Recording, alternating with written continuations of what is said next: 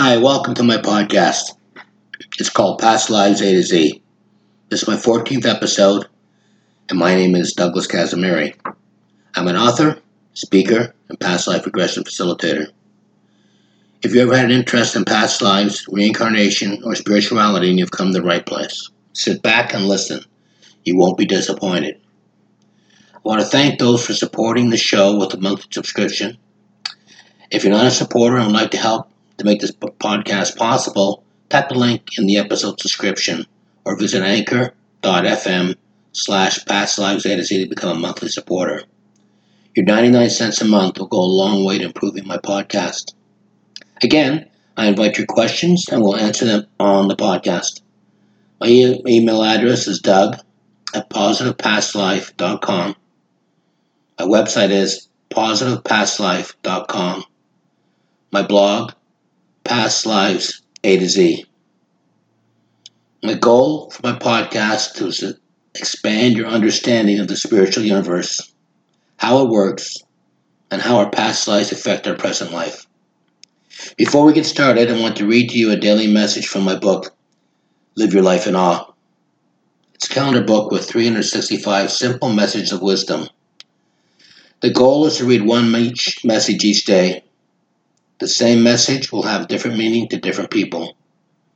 Some will have a profound impact on the way they look at life.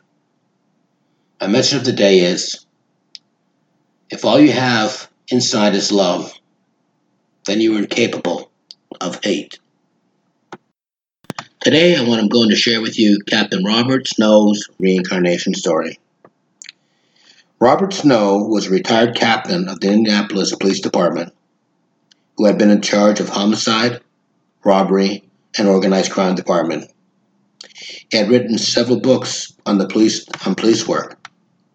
Robert's story begins at a party where a fellow police officer who conducted past life regressions as a hobby described how she guided clients into a relaxed state so past life memories would emerge. Captain Snow thought the so-called memories must be fabricated, that there were fantasies.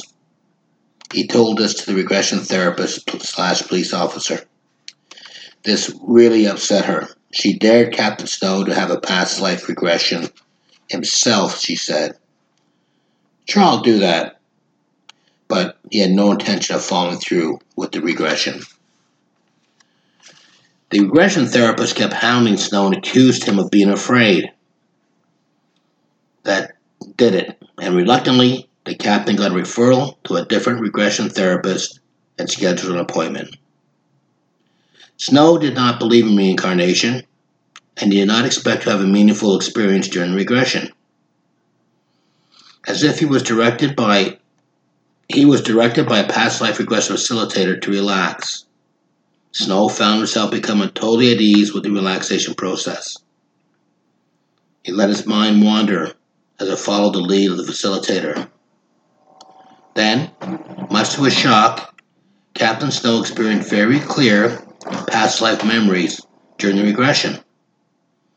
Captain Snow said that his perception of the past life events was clearer than waking consciousness. He recalled several different lifetimes, but the one that was the most important was a portrait of a painter, in which he seemed to be in the 19th century. Captain Snow remembered 30 specific details regarding his lifetime as an artist. One very clear memory involved him painting a portrait of the hunchbacked woman. Captain Snow vividly recalled the experience, the paint strokes that were used to create the painting, and a summary of the most specific regression memories are as follows. He painted a portrait of a hunchbacked woman. He painted portraits to make money but hated doing it. He used the name Jack. He used a walking stick. His wife and he spent time in France. His wife could not have children. They were desperate for money, and he argued with his wife about money. Despite their problems with money and inability to have children, their marriage was happy. He had an art studio with a bank of skylights and a row of windows. He had once stayed in an estate with a large garden. A female relative had died of a blood clot. He died in a large city in the fall of 1917. The regression had such a profound effect on Captain Snow that he became obsessed with trying to determine if it was authentic. Captain Snow himself did not believe in reincarnation and operated under the assumption that he learned about the portrait painter in the past, through maybe a book, in school, or at a museum, and the regression experience represented a forgotten memory that he had surfaced. Snow investigated the regression experience as he would a police case. He methodically examined art books, visited art galleries, and contacted dealers, searching for the portrait of a hunchback woman he had seen in the regression or some other clue. Snow was an experienced researcher, but after a year of trying to find the portrait of the hunchback woman, he came to a dead end. He concluded that it was unlucky he would ever be able to identify the artist he had seen in his regression. Captain Snow's wife suggested they take a vacation to New Orleans. Snow agreed. On the last day of their trip, Snow wandered into an art gallery in the French Quarter. Here, Snow had another profound experience. This incident shows how people can be guided, apparently by spiritual sources, in discovering past lives. In the gallery that Captain Snow walked into by chance, he discovered a portrait of the hunchback woman he had seen in his regression. For several minutes, he didn't move from the front of that portrait. The situation began to feel surreal, like a very vivid dream. Finally, even though he knew with absolute certainty that this was the same painting he had seen in his regression, he became desperate to find a rational answer for what was happening. Things like this just don't happen in real life, he thought. What were the odds of finding this painting? Supernatural things like this just don't happen. From the portrait, Snow learned that the painter's name was J. Carroll Beckwith. Snow's rational side then took over again. He reasoned that he must have seen this portrait in a museum or an art exhibit. He asked the gallery worker if that was possible. No, the worker said. The portrait had been in private hands for years. Besides, there had not been an expedition of Beckwith's work in the last 75 years.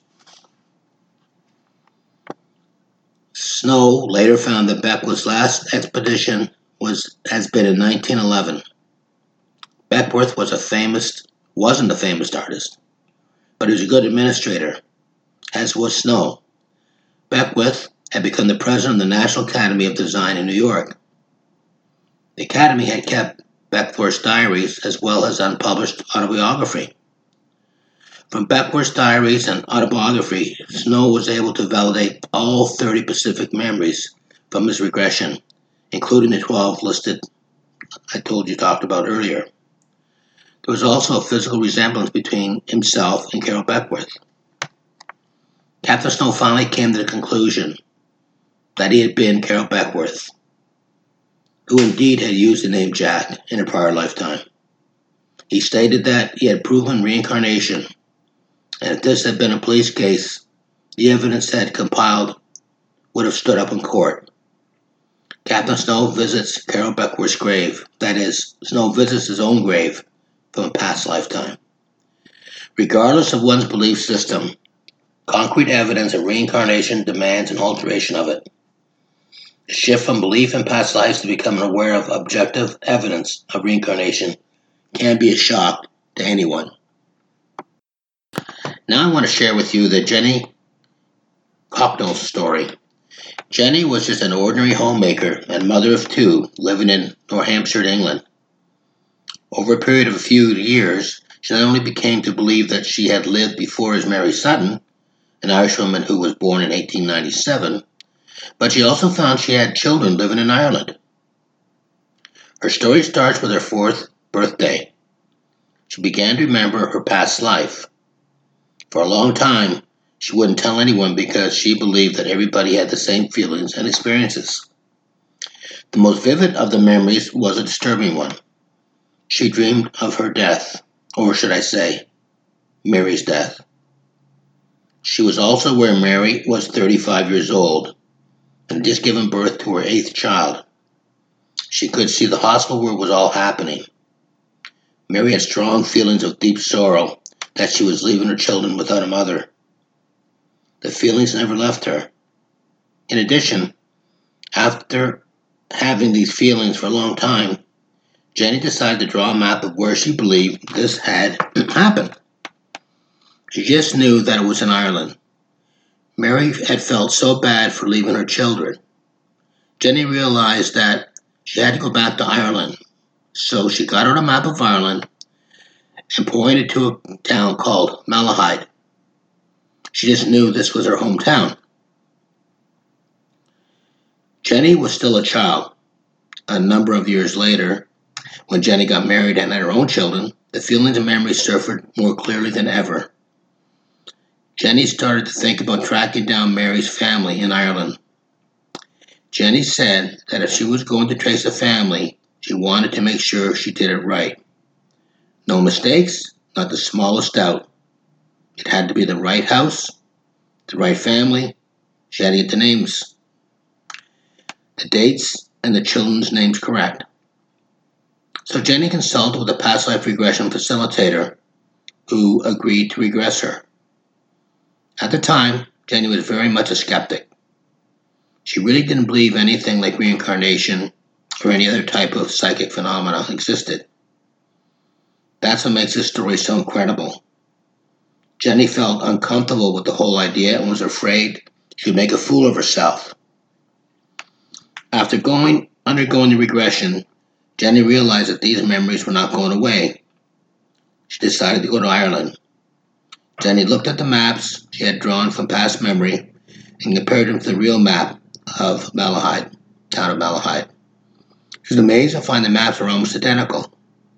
This was what she needed to finally commit to go to Ireland. A journey back in time to see if she could find the home and family she left many years before. When Jenny arrived in Malahide, which is north of Dublin, she decided to check the church records. The records showed that Mary Sutton had lived and died in Malahide. Some of the 8 children had been left with relatives.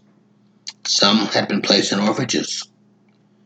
Jenny wanted to try to find her children or other relatives, so she decided to go to the newspapers and television station, as well as writing to all the churches in the area. Jenny was shocked when she located the surviving children. Before she met the children, she was questioned by the BBC to make sure that the dreams and memories that she had been having matched up with the facts known by the surviving members of the Irish family. Jenny told researchers facts about the family home, the kind of sewing thread that Mary had used, even small things like the time she had caught a live rabbit in a trap. Eventually, after an interview, she came face to face with Sonny, Mary's son, for the first time. In 1970, Sonny Sutton picked up the phone and listened to the most amazing story he had ever heard. When he finally hung up the phone, his wife said to him, "It looks like you've seen a ghost." Sonny turned to his wife, wiped his sheet, and said, "I just was talking to my mother." The rest of Mary's family were not so easily convinced. They wanted to know who Jenny was and why she was doing this to their family. They could not believe this could be possible. The family had been raised Catholic and in complete shock.